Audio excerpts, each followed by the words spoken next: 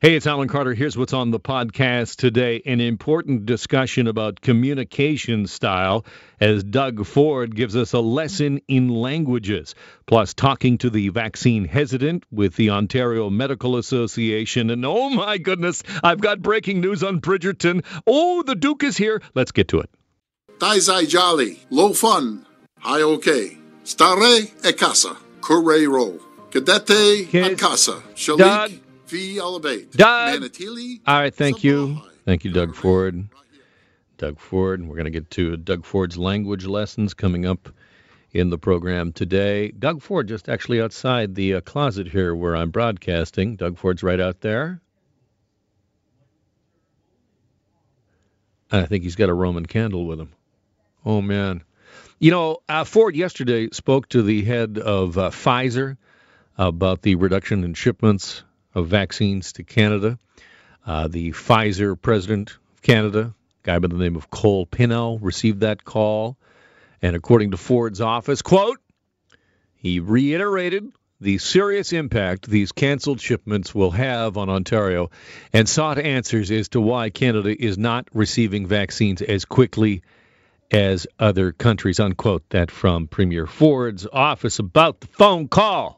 The call from Doug Ford to the head of Pfizer. Does anybody need a reminder of what the Premier promised to do to the head of Pfizer?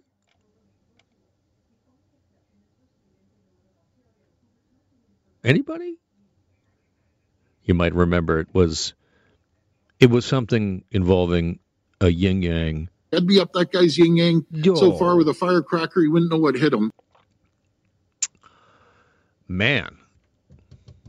I actually had to go to the Urban Dictionary to make sure that I understood what a yin-yang was. And if you're not certain, and I only offer this by way of explanation, because here on this Alan Carter radio program on Global News Radio, we're all about the truth and understanding and knowing what's going on.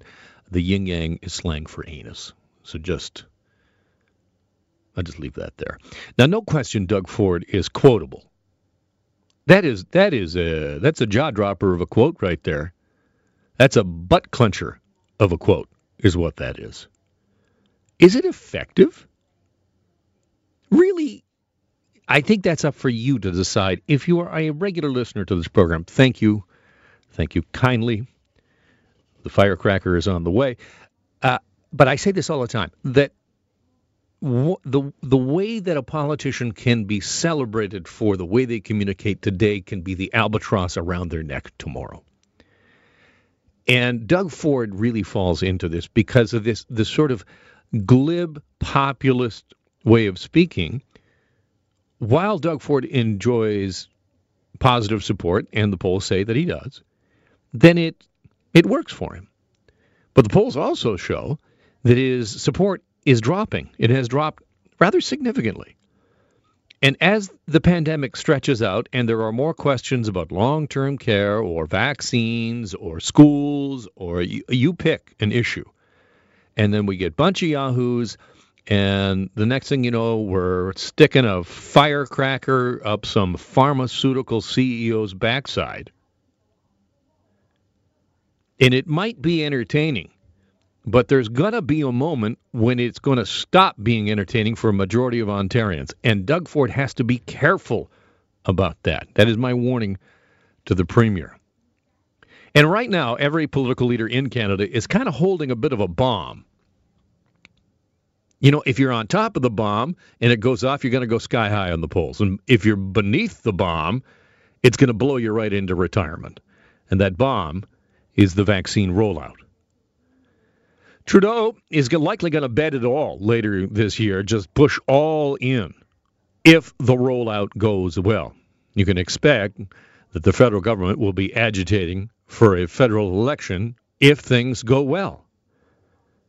But he'll hold on desperately if supplies of the vaccine dwindle, or if we feel that the federal procurement hasn't worked. You know, there's a risk and reward for Doug Ford here as well. And so that was kind of behind the careful-ish tone of Tuesday's wig out by the premier. You know, he went on to say, I'm not blaming the prime minister. I'm not blaming Justin Trudeau about the supplies from Pfizer. It's just that I'm willing to go places with a firecracker that Justin Trudeau will not. And that is some crafty-ass passive aggressiveness. He said it without saying it. He played to nationalist pride. We're part of the G7, said Doug Ford. You know, Canadians will wait in line for a double-double and a just ridiculously bad bagel sandwich.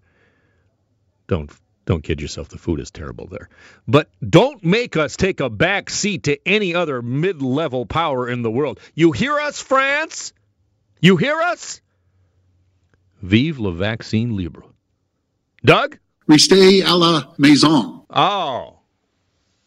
And this brings me to the kind of glib, populist, quotable messaging that Doug Ford uses, and very effectively sometimes, because, you know, last week he threw that bad boy out. À la maison, he threw that out, and it got a ton of play. I played it like a dozen times here on this radio show. And obviously his comms team noticed that and thought, you know what, that's working. And so it's time for language lessons with Dofo. Dai zai jolly, low fun, high okay. Stare e casa, curre ro. Cadete an casa, shalik, fi alabate. Manatili, sabahai. Garme, rahir. This is Doug Ford running through Live zu Hause. Dar, Stay hane, Home be manid. in many different languages. Okay, I got the idea. I got it. Thank you, Doug Ford. Here is a reaction from Andrew Boozery, who is a University Health Network researcher, specialist in COVID, who tweeted this out in response to the language lessons from Doug Ford. This far into the pandemic, you can translate public health messaging into 1,000 languages. But if people are still being jammed on the bus to go to work or without paid sick leave, COVID will still respond to the universal language of poverty. And so this is my point. You know, you might listen to the Doug Ford language lesson as he peels through all this and you think, well, that's entertaining. I like that. That's good. It's a good idea. It's a nice clip. It's shareable. It's good communication. But my point being is that as we move further into this pandemic, and there are more and more questions about the provincial rollout, less and less will it be effective for Doug Ford. Let's check some stats on the vaccine, shall we? Ontario administered close to 16,000 doses of COVID-19 by 8 p.m. yesterday. 40,000 people in the province of Ontario have now been fully vaccinated with the required 2 doses. And if you are keeping score, by the way, that's 40,225 with 2 doses. There are 14.5 million of us in the province. So you get a sense of the bomb that politicians are holding, including Doug Ford. Because he can say, well, you know, I'm going to crawl up a backside with a firecracker. But if people begin to believe that the provincial rollout is to blame, they will blame Doug Ford. If Doug Ford can say, well, any kind of hiccup and rollout, that's on JT because he won't go where I'll go, well, that'll be on the feds. And so that is the play you're going to see. You need to be able to perceive the news that you read and that you hear through that prism. That neither side will point their fingers directly and say, it's that guy's fault. I mean, we're not at that point yet. And say, well, I'm not going to blame that other guy, but I'm on line 2 and I got a cherry bomb. You know what I mean? In the interim, though, as we begin to get more vaccines, here's the news story that's going to continue to develop and dominate. And you just kind of have to watch for the pivot on this, because right now, the news story is going to be, of course, about the lack of vaccine and the number of people who want it, and we don't have enough. And that's a problem. This is from Canadian Press this morning. A senior staff member in an Ontario hospital has now retired after it turns out a relative was vaccinated against COVID-19 at a clinic intended for healthcare workers. This is from Headwaters Healthcare Center in Orangeville.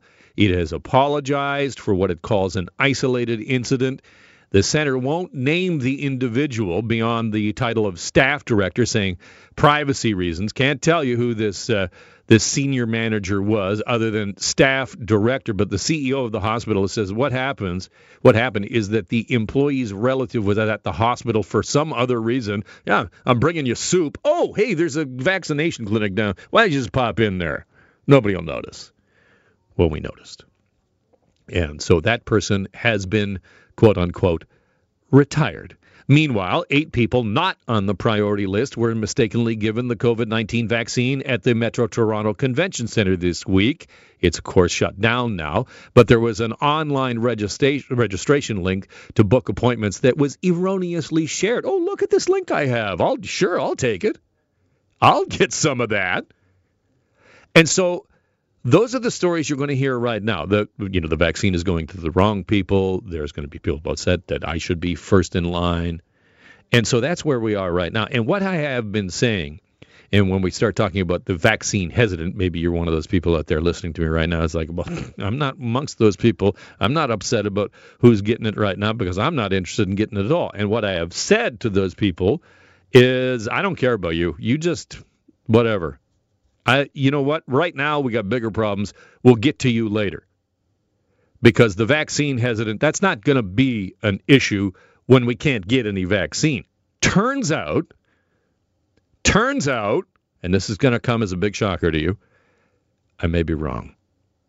I may be wrong about the vaccine hesitant and how we have to address the people who are saying, well, I don't think I'm going to get it. The case count's looking pretty good in Ontario today, again below 3,000, although we have a reporting anomaly. Oh, this is an anomaly.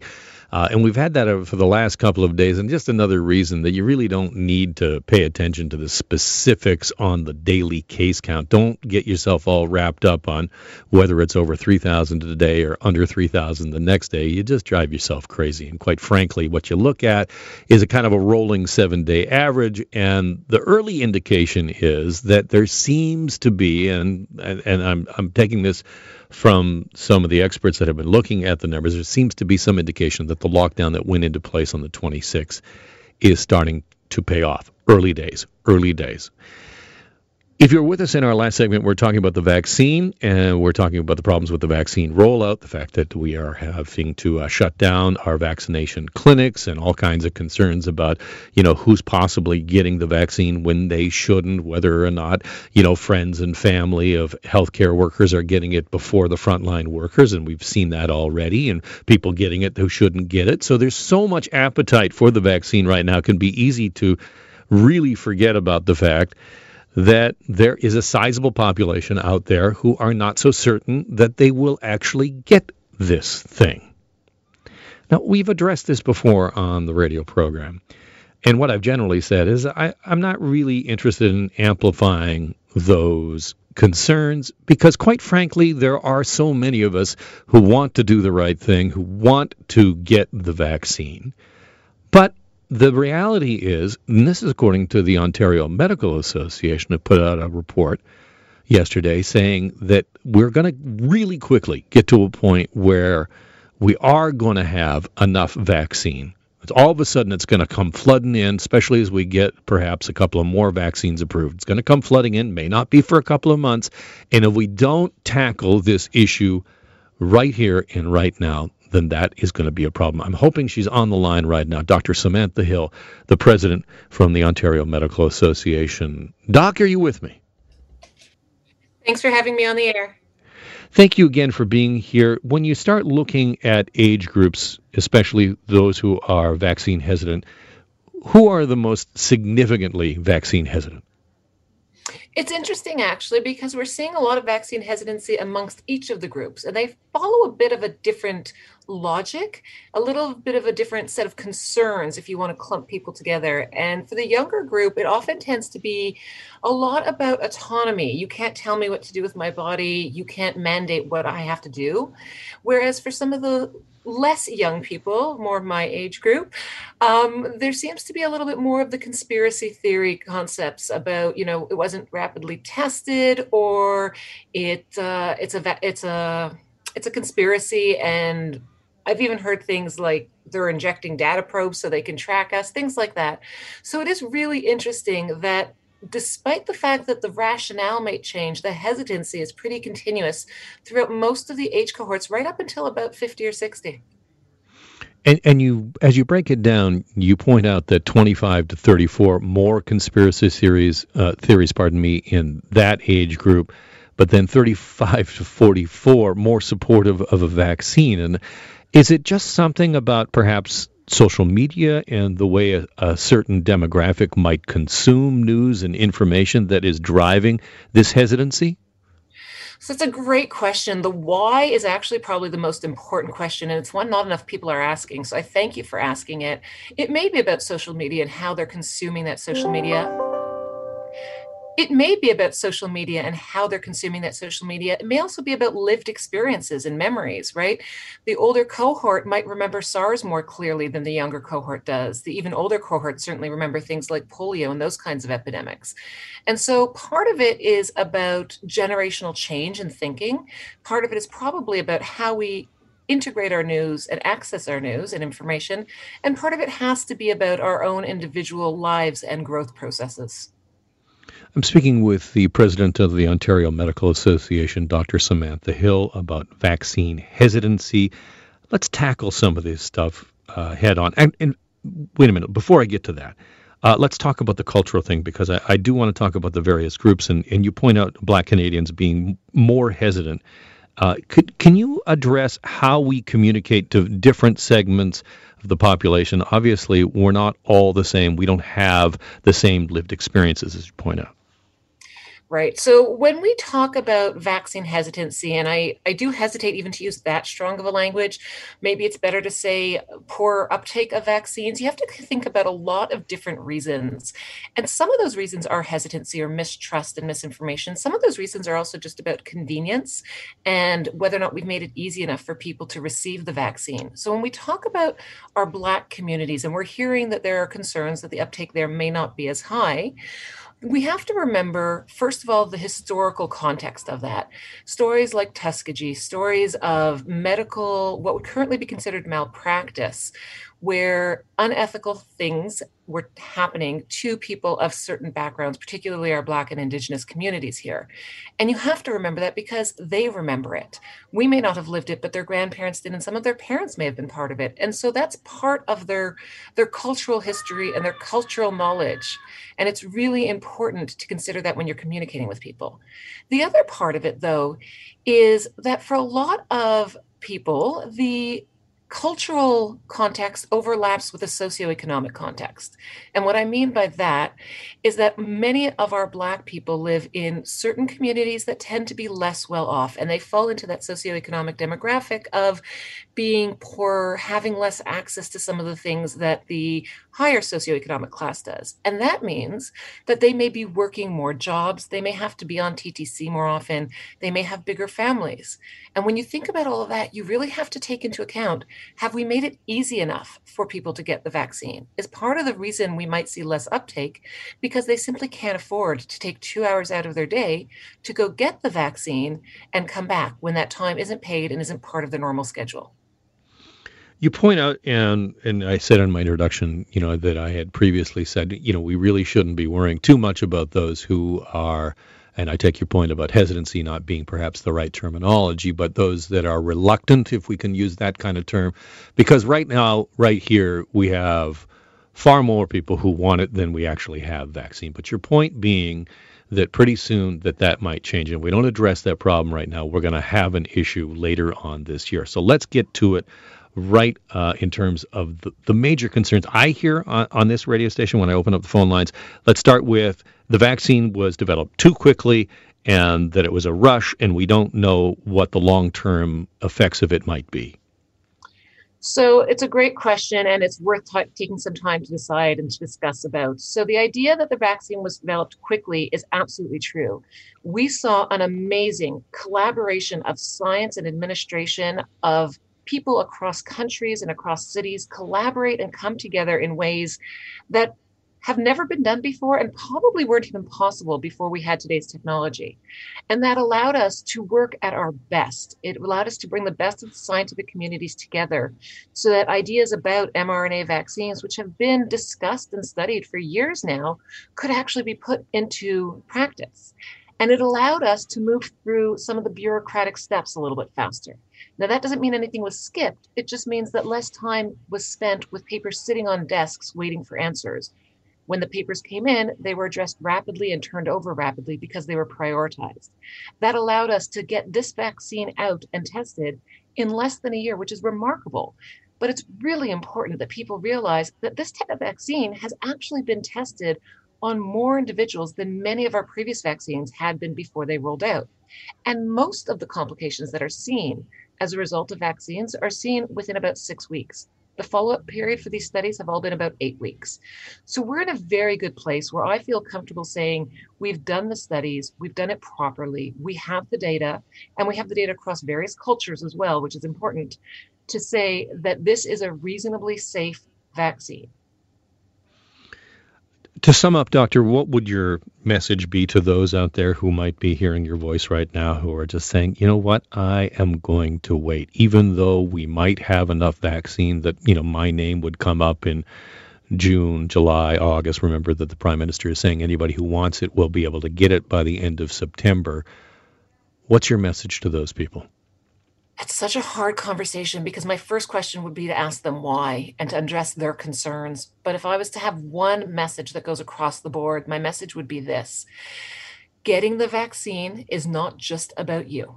It's about your entire community and the people that you come into contact, and trying to get in place enough of us to stand as a wall between us and our most vulnerable. Furthermore, you don't necessarily have the choice you think you have. Our choice about whether or not to get the vaccine is there, but our choice might be to get the vaccine or to get COVID. And I think a lot of people are considering their choice to get the vaccine or to stay healthy. When we have a prevalence of 10 or 20%, that's not necessarily a choice you get to make. For me, if I'm going to be walking around in the world with a prevalence as high as it is in Ontario, I want the protection that can be offered to me. Dr. Samantha Hill is the president of the Ontario Medical Association. I really appreciate being on the program today. Thank you again. Thank you. Have a great day.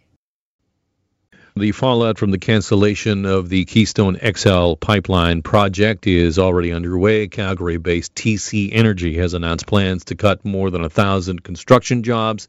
The company has suspended work on its portion of the pipeline expansion. That's, of course, after the new U.S. President Joe Biden canceled the permit for the pipeline border crossing.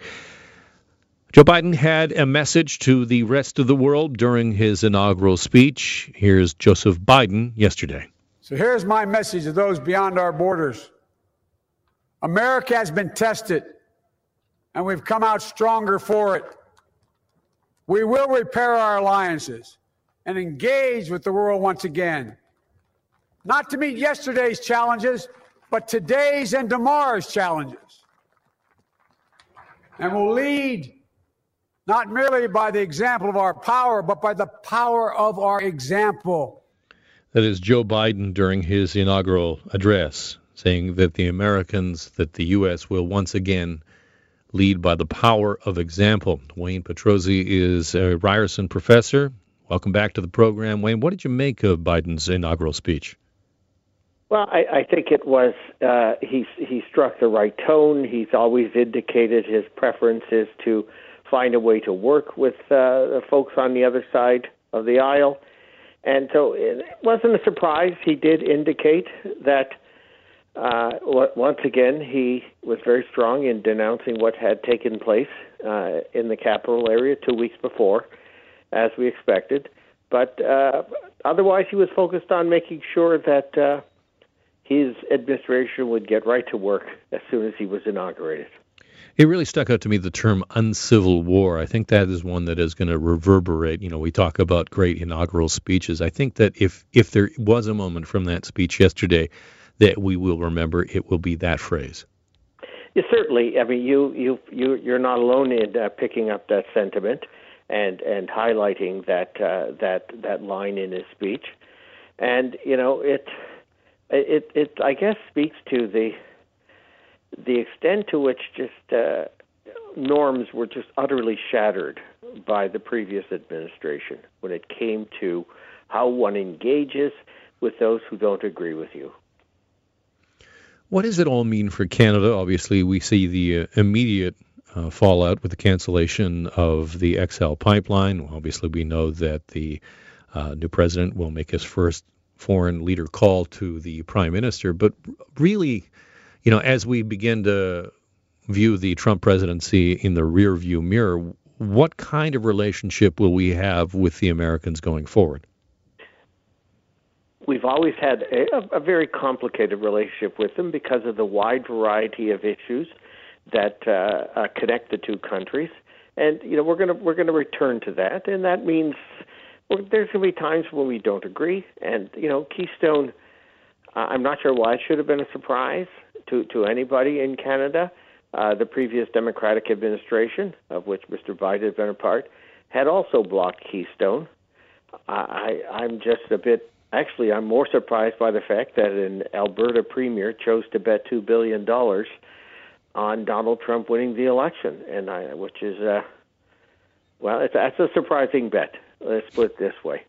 And, of course, he didn't. And, of course, Mr. Biden did what the previous Democratic administration had also done. It just doesn't want Keystone XL built. But other than that, there are going to be plenty of opportunities for collaboration between the two countries. We're certainly going to benefit, I think, significantly as the Americans get the pandemic under control, as tourism and convention business returns to normal, as the economy begins to rebound, jobs get created in the United States with the stimulus package, the boomerang effect that's going to have on Canadian industry and Canadian employment. But it is, we do have a complicated relationship with them. We're not going to like their Buy America policy. We didn't like the previous one of Mr. Trump's. We didn't like the Buy America policy of Mr. Biden when he served with the previous president, Barack Obama. So I think the complexity is going to stay there, return, and we're going to find times we agree, sometimes we don't. But in either case, we remain the best of friends.